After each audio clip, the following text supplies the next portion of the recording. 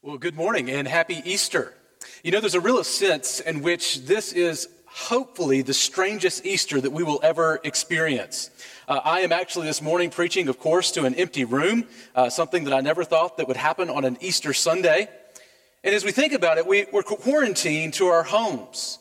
And with Roma roaming freely and the death tolls rising, there's a real sense of uncertainty rather than celebration for many on Easter Sunday.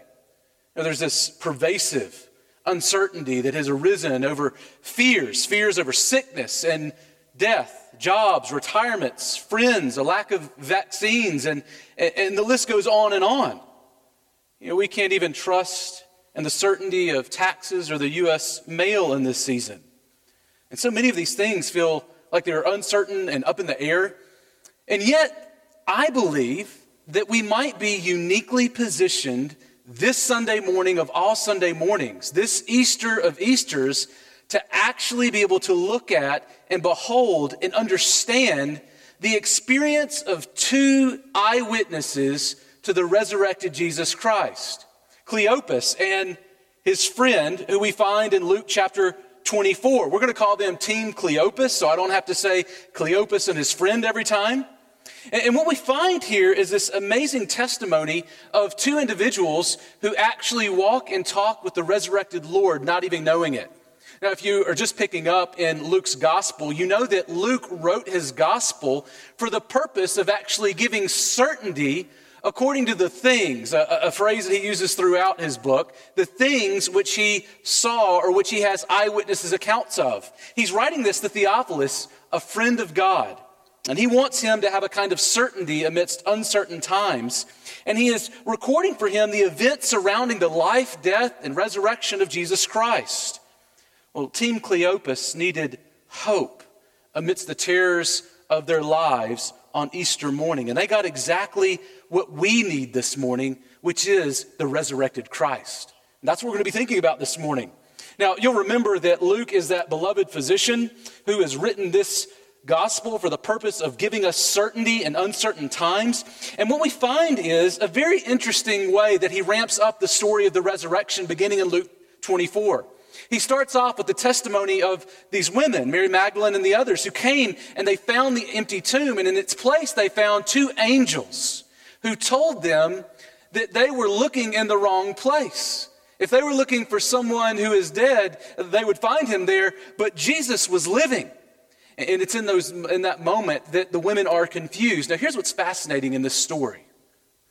The angels are surprised at how blind the women are to the events that they are looking at happening right before them. In fact, they reminded them of a teaching that they heard from Jesus' mouth himself back in Luke 9:22. You'll remember there that after he breaks bread and feeds 5,000, he then receives the testimony of Peter that Jesus is the Christ, and he goes on to remind them in that moment explicitly. He says, the Son of Man must be delivered into the hands of sinful men and be crucified on the third day and rise. These angels are looking at these women and they say, okay, check your sundial real quick. What day is it? It's the third day, and the tomb's empty. And you remember what Jesus said. And I can imagine that they're still looking at him like, so? But what we find here in this text is this incredible reality that happens throughout.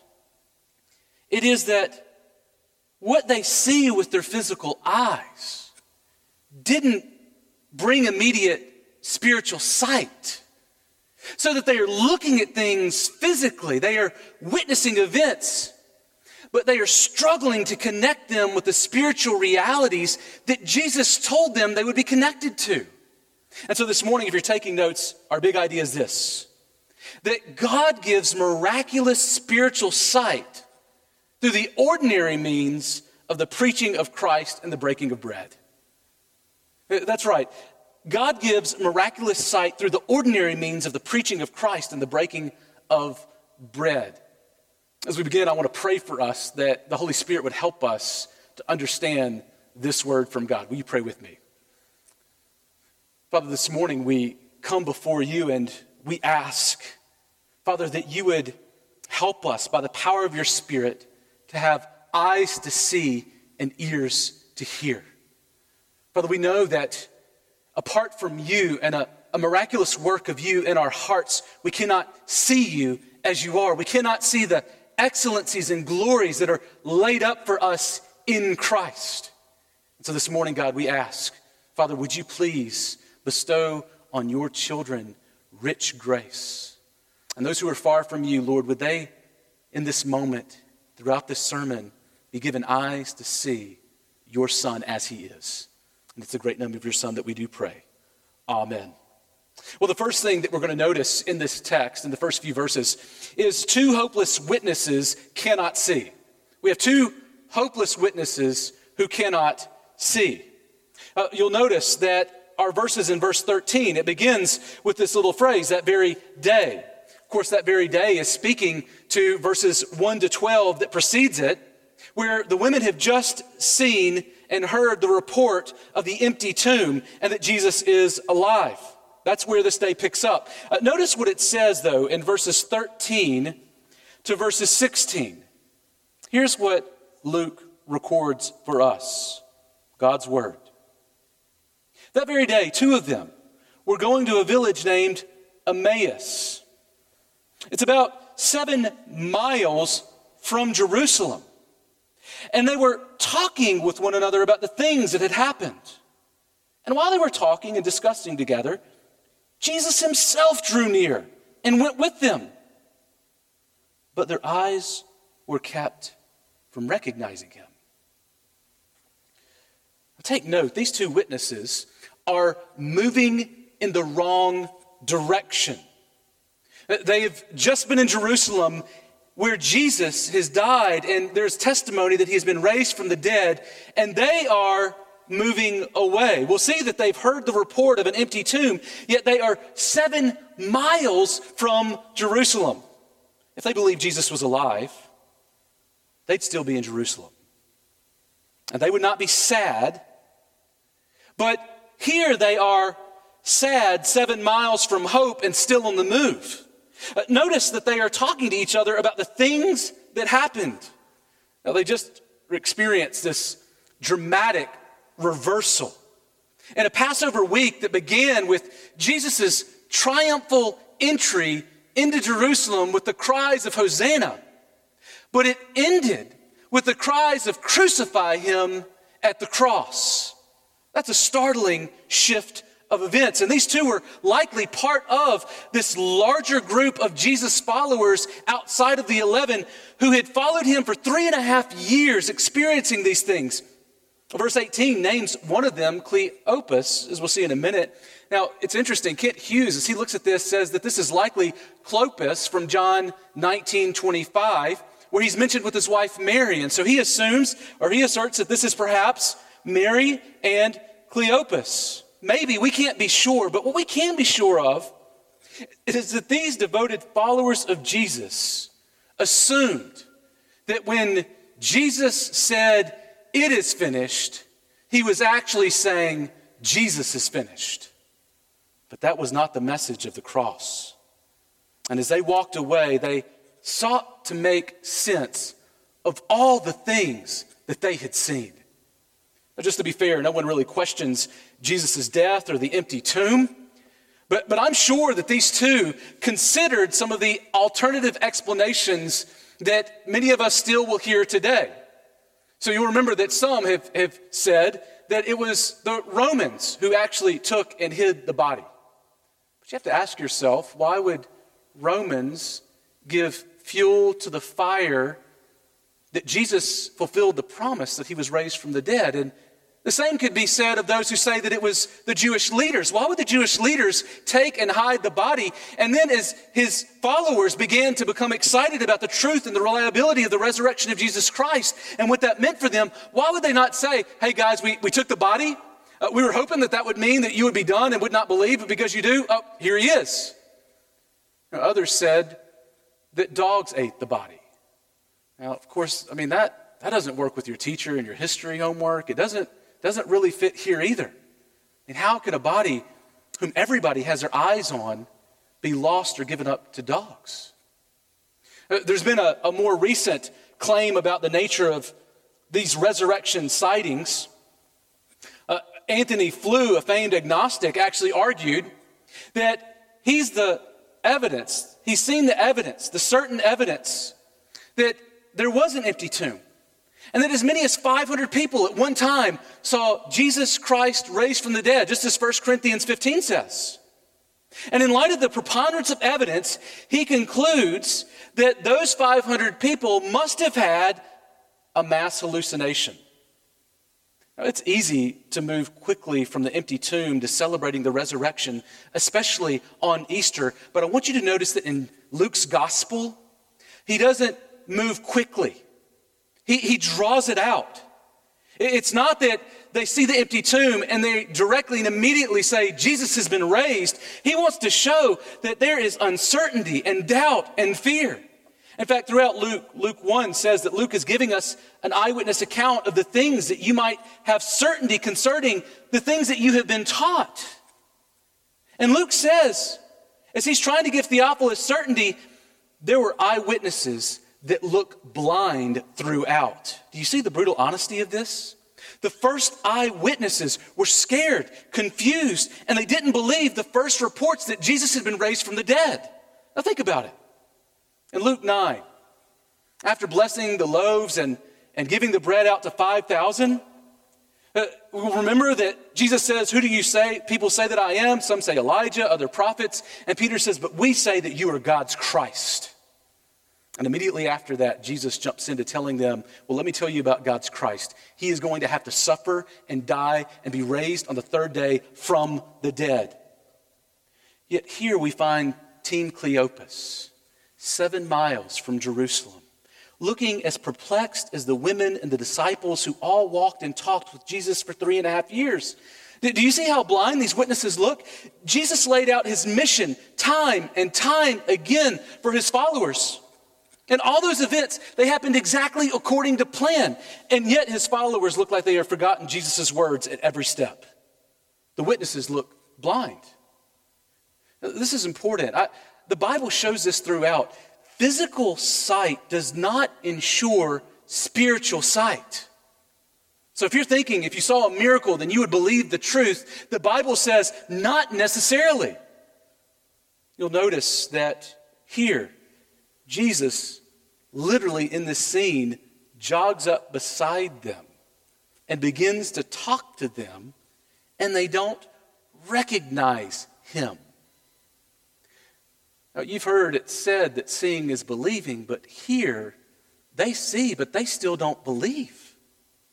And in this moment, I love the picture that we have of Jesus. He is running after hopeless people who have walked away from him. Isn't he the good shepherd that we find in the scriptures?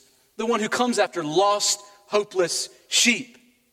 But why does he look different to them? Why do they not recognize him? Is his form changed, or was he incognito? Was he disguised? Well, no, verse 16 tells us why. It says, but their eyes were kept from recognizing him. Now, who was keeping their eyes, covering them so they could not see Jesus for who he was? Well, this is what scholars call a divine passive. What that means is it is pointing to the reality that God kept their eyes from recognizing Jesus. So these guys, they are 7 miles from hope and helpless in seeking Jesus. Why? Jesus says it is because God has kept their eyes from being able to see him. See, Jesus shows the miracle of faith comes through the ordinary means of preaching in verses 17 to 27. And the breaking of bread in verses 28 to 35. Those are the ways that he is going to make himself known to them. The resurrected Christ is going to preach the word and then commune with his people. Notice, second, the spiritually blind need to hear Christ preach in verses 17 to 27. They need to hear Christ preach. See, these disciples are sad as they walk and talk about Jesus. When Jesus jogs up in verse 17 and he asks them, hey guys, what's going on? Talking about Jesus. Jesus shows up. And I love Cleopas' response in verse 18. Are you the only visitor to Jerusalem who does not know the things that have happened here in these days. See, Jesus, he isn't a visitor. He's God's king in God's city. And he's the only one in all of Jerusalem who actually knows the things that have happened there in these days. But catch the response to Jesus when he asks, what things? In verses 19 to 24, we see a couple of things. First, notice that Team Cleopas can't see because they lack faith. Team Cleopas, they can't see because they lack faith. If you'll look with me, beginning there in verse 19, it says this.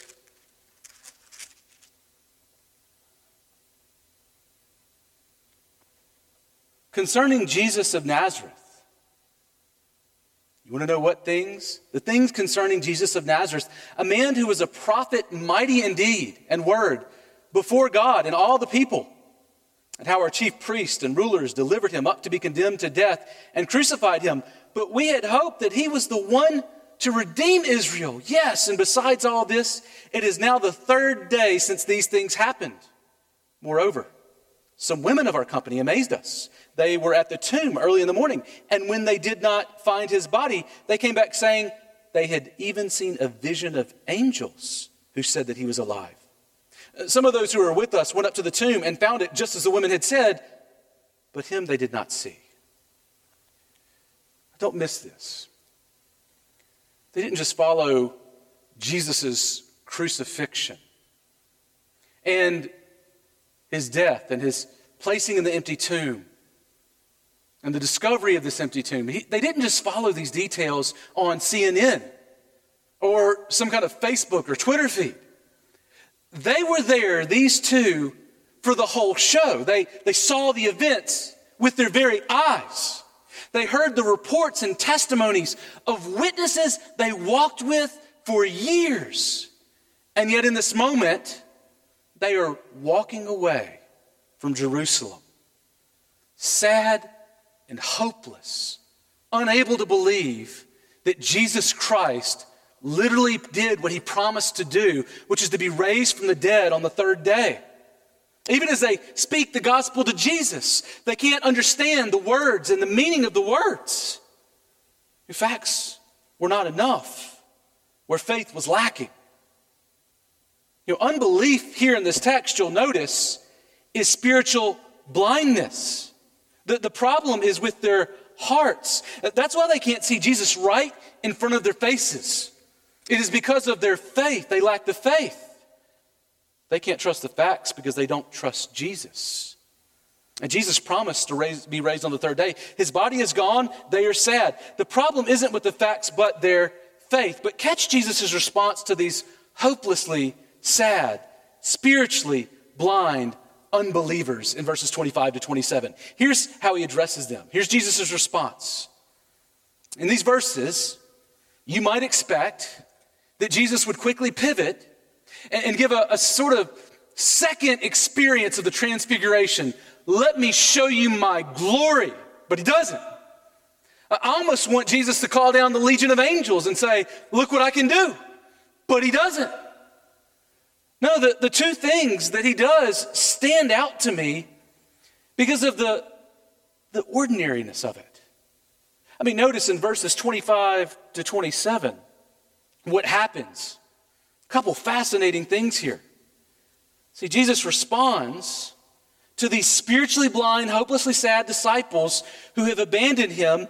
And notice what happens. First, you can see the facts with your physical eyes and still be spiritually blind. That's what Jesus says.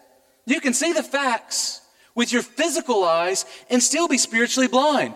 Notice what he says in verse 25b. He begins his first part of this saying, and he says this, and he said to them, O foolish ones, and slow of heart to believe. He doesn't question what they've seen. He questions what they believe. He questions their hearts. Now, don't misunderstand me.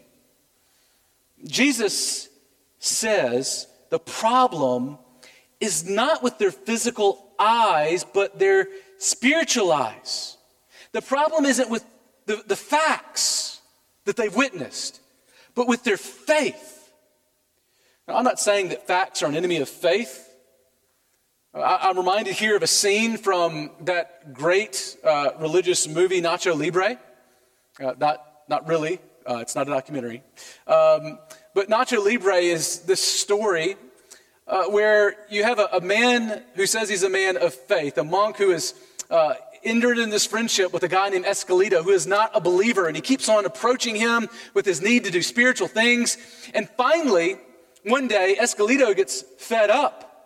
And he says, I don't know why you always have to be judging me, because I only believe in science. Well, Escalito says in this statement something I believe very profound. He's basically saying, I believe that he's a scientist who trusts the facts over faith, as though they are separate things, as though faith is separated from fact. He, like many others, believed that if he merely saw the things, could test the things, could taste, see, hear the things, that he, like Thomas, who touched the wounds of Jesus, would believe. Now, if that's you, Luke says, you overestimate your ability to see spiritually. And you underestimate your desperate need for God to do a miracle in your heart. See, Christian faith doesn't require less than facts. It requires more. It requires faith, a faith that is a gift of God. See, these disciples can't make sense of what they've seen with their senses and their eyes. Did you catch what Jesus said? O foolish ones and slow of heart to believe. Now, fools in proverbial language are those who ignore the fear of the Lord. They are those who do not believe God's word. They are living in God's creation without submitting to God. They reject knowledge. They reject wisdom. And here he says that is exactly what these disciples look like. Those who are numb to God. They despise the light of God's knowledge and wisdom and choose to live in darkness. And the problem with these spiritually blind, hopeless disciples isn't physical, it's numinal. The problem isn't optical, it's spiritual. The problem isn't with their eyes, it's with their hearts. So the problem isn't they lack facts, they lack faith. Now don't miss this. Just think about it. Famed investigative reporter Lee Strobel. We have two men who do not believe God when they start the process of investigating the facts. Famed investigator reporter Lee Strobel was formerly an unbeliever. And he decided that he would investigate the facts of the death and resurrection of Jesus Christ. And he did so. And on the other end of it, he actually came to faith because of the amount of facts that were given to the reality of Jesus Christ raised from the dead. Anthony Flew, famed agnostic, did the very same kind of project where he decided that he was going to look at the facts of the resurrection. And he concluded that he believes that the tomb was empty and that many, many people, hundreds of people, you can't ignore the evidence that they believed that they saw a man who was dead, raised from the dead, walking around, eating, talking, teaching, and interacting with other people. But he didn't respond with faith in the way that Lee Strobel did. In fact, Flew claimed it was a mass hallucination. Now here's the reality. The likelihood of a mass hallucination is far less likely than that 500 witnesses saw a man raised from the dead. The probabilities are just out of the park, like ridiculous. People don't have mass hallucinations. In fact, crazy is that you're seeing something that others don't. And to have 500 people do that simultaneously is unheard of. Now here's the reality. The likelihood of that is so unbelievable. See, if you think the resurrection takes faith, I think a mass hallucination takes way more faith. Now, what did Anthony Flew miss? Well, Paul, Luke's friend, writes this in 2 Corinthians 4:3-4. 2 Corinthians 4:3-4, Paul says this, even if our gospel is veiled, it is veiled to those who are perishing. They can't see it. In their case, the God of this world has blinded the minds of unbelievers to keep them from seeing the light of the gospel, of the glory of Christ, who is the image of God. He has hidden from them. He has blinded them to the glorious reality of who Jesus is. They can't see the most beautiful thing in all of creation, things seen and unseen. Spiritually blind people like these disciples miss Jesus as the Christ in the whole Bible, and how the whole Bible anticipated Jesus as the Christ. So you'll notice in verses 25 to 27, Jesus points them to himself in the Bible. Notice what he says in verses 25 to 27. Again, he says the whole Bible is about the Christ suffering and entering into glory. You'll notice that Jesus points them here to the Old Testament to show them this reality. And here's what he says, again in verses 25 to 27. And Jesus said to them, O foolish ones and slow of heart to believe, all the prophets have spoken. Was it not necessary that the Christ should suffer these things and enter into his glory? And beginning with Moses and all the prophets, he interpreted to them in all the scriptures the things concerning himself. Now don't miss this. Jesus is pointing these unbelievers who literally can't recognize Jesus as they are gazing at him eyeball to eyeball towards how all of the scriptures, the Old Testament, points to Jesus as the Christ. Jesus is teaching them, and they don't even know it's Jesus. How blind do you have to be to have walked and talked with Jesus and yet sit there under his teaching 3 days later after his death and not know that it's him? See, Jesus models for us in this moment how we are to bring unbelievers to himself. He didn't transfigure. He didn't call down a legion of angels. He gave us the resources that he has left us with, the preaching of Christ. He doesn't perform another miracle. He shows them Christ in the Old Testament. You know, one of the main jobs of pastors is to protect and to promote the gospel. That's what we do at Trinity Bible Church. We look to protect the gospel and promote it. And I want to protect you from a teaching and lots of teachings that are kind of like a guy named Andy Stanley who pastors a 15,000 member church called North Point, and who Outreach Magazine recently called one of the 10 top influencers of the church today.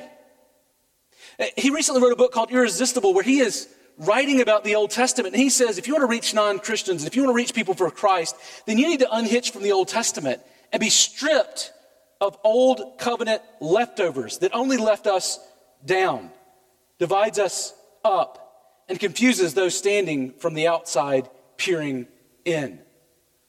He's saying that if you preach from the Old Testament, you are going to lose people. Let me ask you, does the resurrected Jesus Christ, raised from the dead, unhitch himself from the Old Testament and say, you know, now that I've been raised from the dead, you can throw your Old Testament away. You don't need those scrolls anymore. Or does Jesus tell Team Cleopas, the Old Testament will hinder you from the light of the glory of the gospel of Christ? Absolutely not. It's actually quite the opposite as we see Jesus speaking to them. Jesus doesn't avoid the Old Testament. He pummels right into it and meticulously shows them how he had to suffer, die, and be raised. And this is all because all of the promises of God find their yes in him, being Jesus. Now take note. A resurrected Lord says spiritually blind, hopelessly lost unbelievers. They need to see Jesus in all of the Bible. That's what we need. I love what John Calvin wrote in 1535 in his preface to his cousin's French translation of the Bible from Hebrew and Greek. He writes this in the preface, and I think so often when we come to our Bible, we come with this sense of me. But as we find John Calvin talking about the Bible, he says, catch this. This Bible isn't really about me. It has to do with me. The most important things for me are in this book. But this Bible ultimately is not about me. It's about he, Jesus.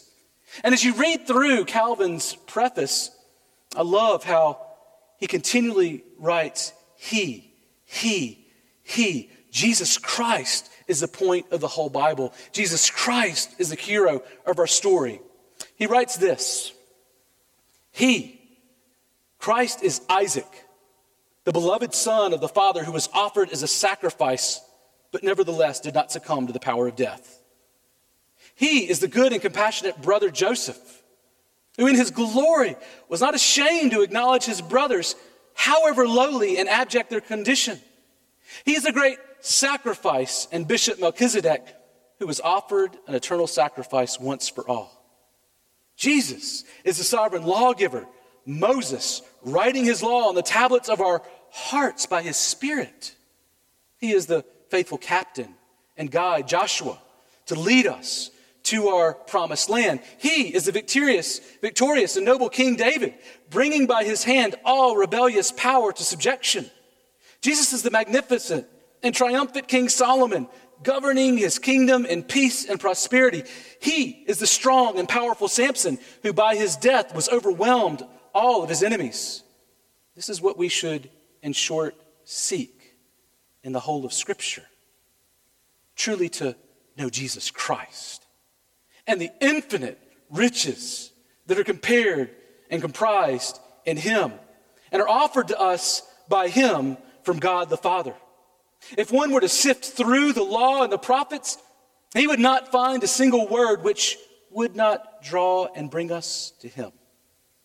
Therefore, rightly does St. Paul say in another passage that he would not know anything except Jesus Christ and him crucified. And we could go through the Bible and we could explore all of the ways that we see Jesus Christ pointed to. So many different ways. We've done that elsewhere. We do that all the time. We could spend all Sunday on this.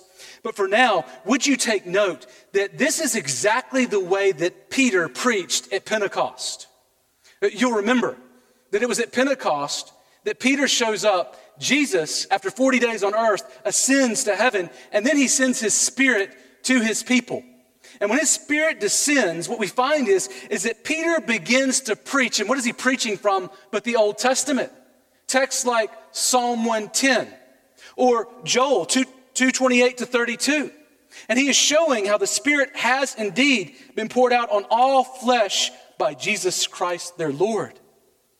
And you'll remember that in Luke 2:32, he writes these words. He says, the Father has poured out the Holy Spirit so that you yourselves are seeing and hearing.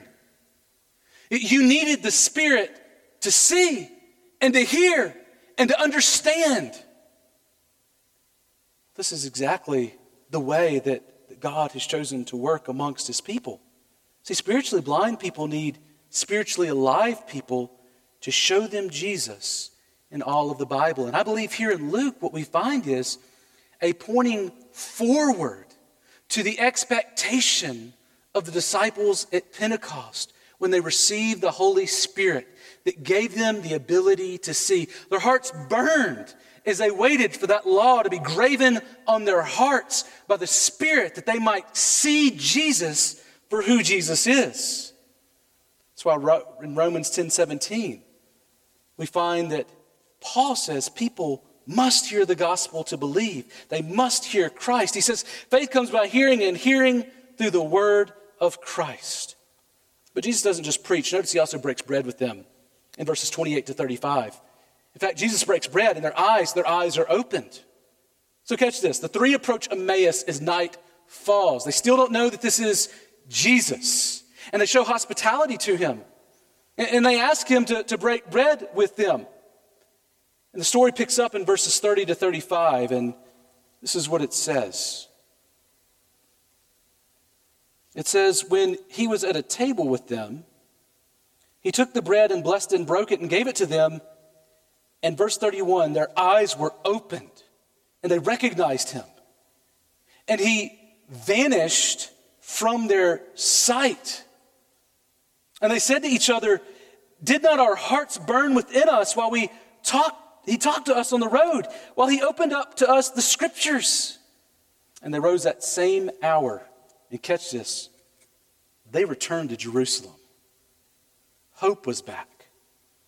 And they found the 11 and those who were with them gathered together, saying, "The Lord has risen indeed." And he appeared to Simon.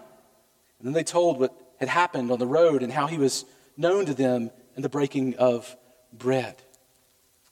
Now you'll notice a number of things here. I've got time for two really quickly. First, did you notice that the divine passive shows up again in verse 31? Jesus blesses the bread, and then we are told, and their eyes were opened.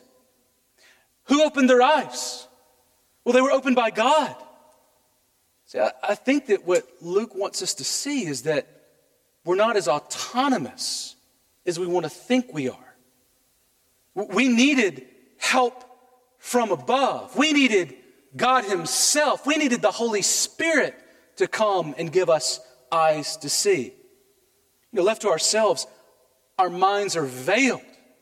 And we have a spiritual enemy who seeks to veil humanity to the glorious riches of Jesus Christ. And didn't David pray in Psalm 119:18? Open my eyes. God, open my eyes that I may behold wondrous things out of your law. What's more wondrous than the one to whom the law pointed, Jesus, who obeyed God in every single way?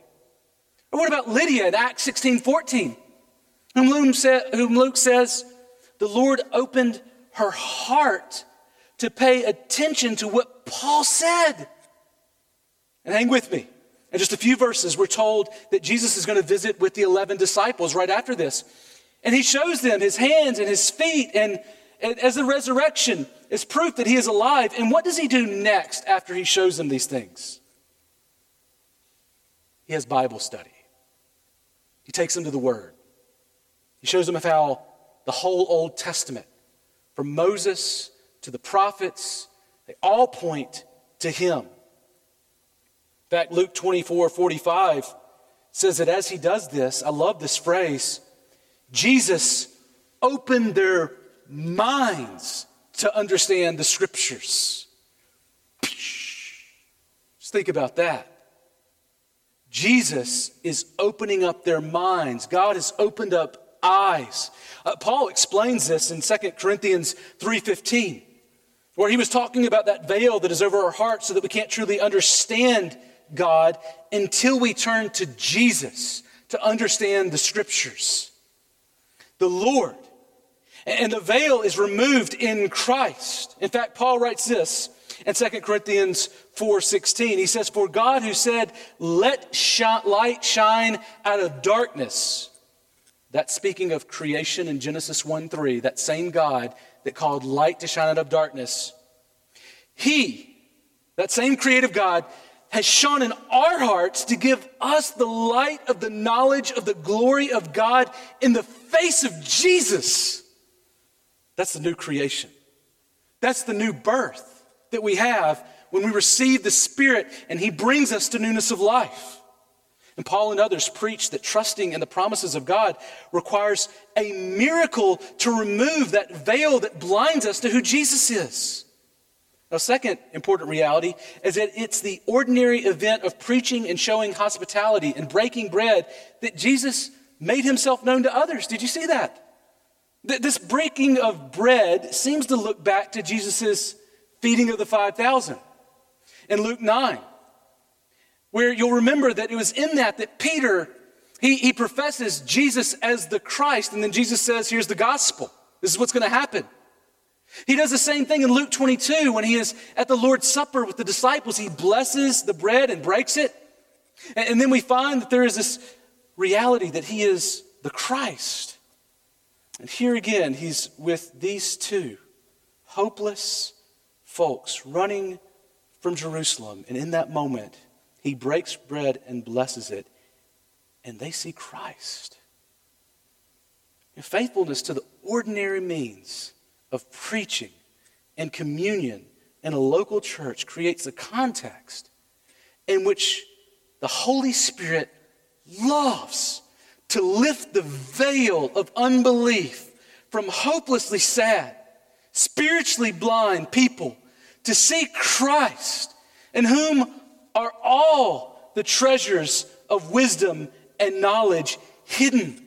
including the great hope of Jesus raised from the dead. And after Peter preaches in Acts 2, you remember the Spirit pours out. And what happens when the Spirit pours out? The church springs up. And what do? They devote themselves to the apostles' teaching, which they got from Jesus, and to the breaking of bread. See, this is where God is going to make himself known. That's the ordinary, fertile field that God delights in doing his supernatural work of drawing people from every tribe and tongue and nation to himself. But how should we live in light of this? 4 ways real quickly. First, Christian, know this. You are utterly dependent on Jesus to open your mind to see Jesus. Completely dependent on him. See, faith is a spiritual thing. We need to pray desperately if we believe this. Every time we open God's word, every time we take up the Bible, we should be looking at this and praying, God, give me eyes to see the glories of Christ. And if you read it and you're thinking, man, I don't get that, I don't understand, I don't see Jesus here, then find a pastor, find another brother or sister who you respect and say, help me see Christ. And then pray again, Christ, I need to see you in all of the Bible. And trust me, the Holy Spirit who inspired this book for the purpose of driving us, pointing us towards its climax and its culmination, which is Jesus, wants to drive us and show us who Jesus is. So let me just ask you this. When you are coming to the Bible, either individually or corporately, are you doing so as someone who is desperately in need of the help of God to see Jesus? See, we need to come desperate when we come to the Word of God. When we gather together, when we pray, we need to come prayed up. Are we living a desperately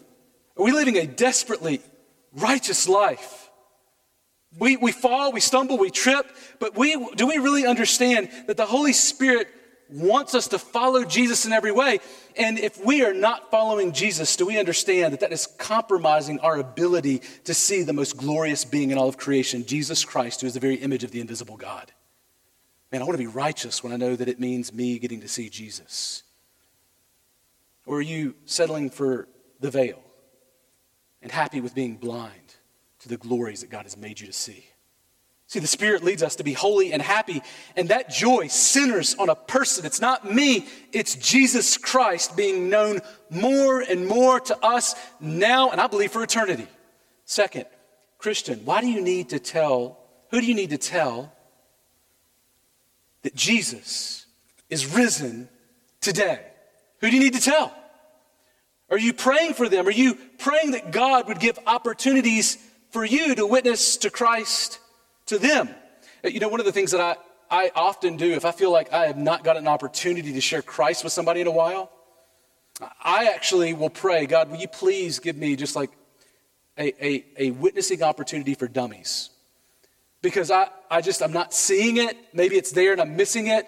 Will you make it so obvious that I can't miss it? And I can't tell you how many times I've had people actually come up to me and say, what's your job? I'm a pastor.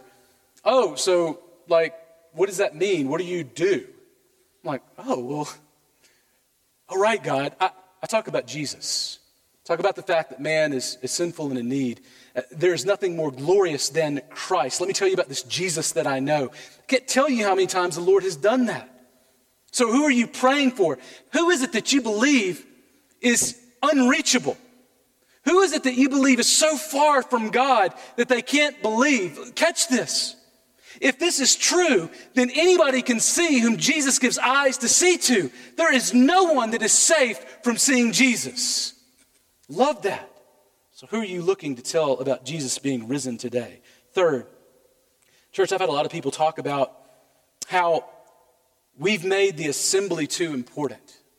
And maybe this thing that's happened amongst us, this virus, is in part God's judgment on the church to say, hey, don't make gathering together as a local church such a big deal. Well, I don't think that's at all what God does. I don't think he says, do not forsake the assembling together of yourselves, and then creates an environment where, oh, hey, you were like being too obedient to that. No, I think that God wants us in this season to long to gather in the ordinary ways that he calls his people to, and to love one another as we protect and promote the gospel of a Savior who died and was raised. Don't underestimate the value of gathering. And pray to that end. Pray that God would let us be unleashed to gather again for the glory of God. And not only that, pray for other churches in China and other regions where they are not allowed to gather to the glory of God. And praise and thank God that he gives us the kind of freedom that we can gather together to practice our spiritual gifts and build up the church to the glory of his name. And finally, if you don't believe in Jesus, know this: your lack of belief isn't just because of the facts. You need Jesus to help you believe. See, I believe eternity is in your heart. I believe that's true of every human. They've been created with the sense that they were made, and they were made as beings that image God, and they were made with a hope and a realization that life is very brief. Life is very short. And I believe you know that. And the purpose of Jesus Christ, raised from the dead, is to remind you that you need to reckon with God and come to Christ.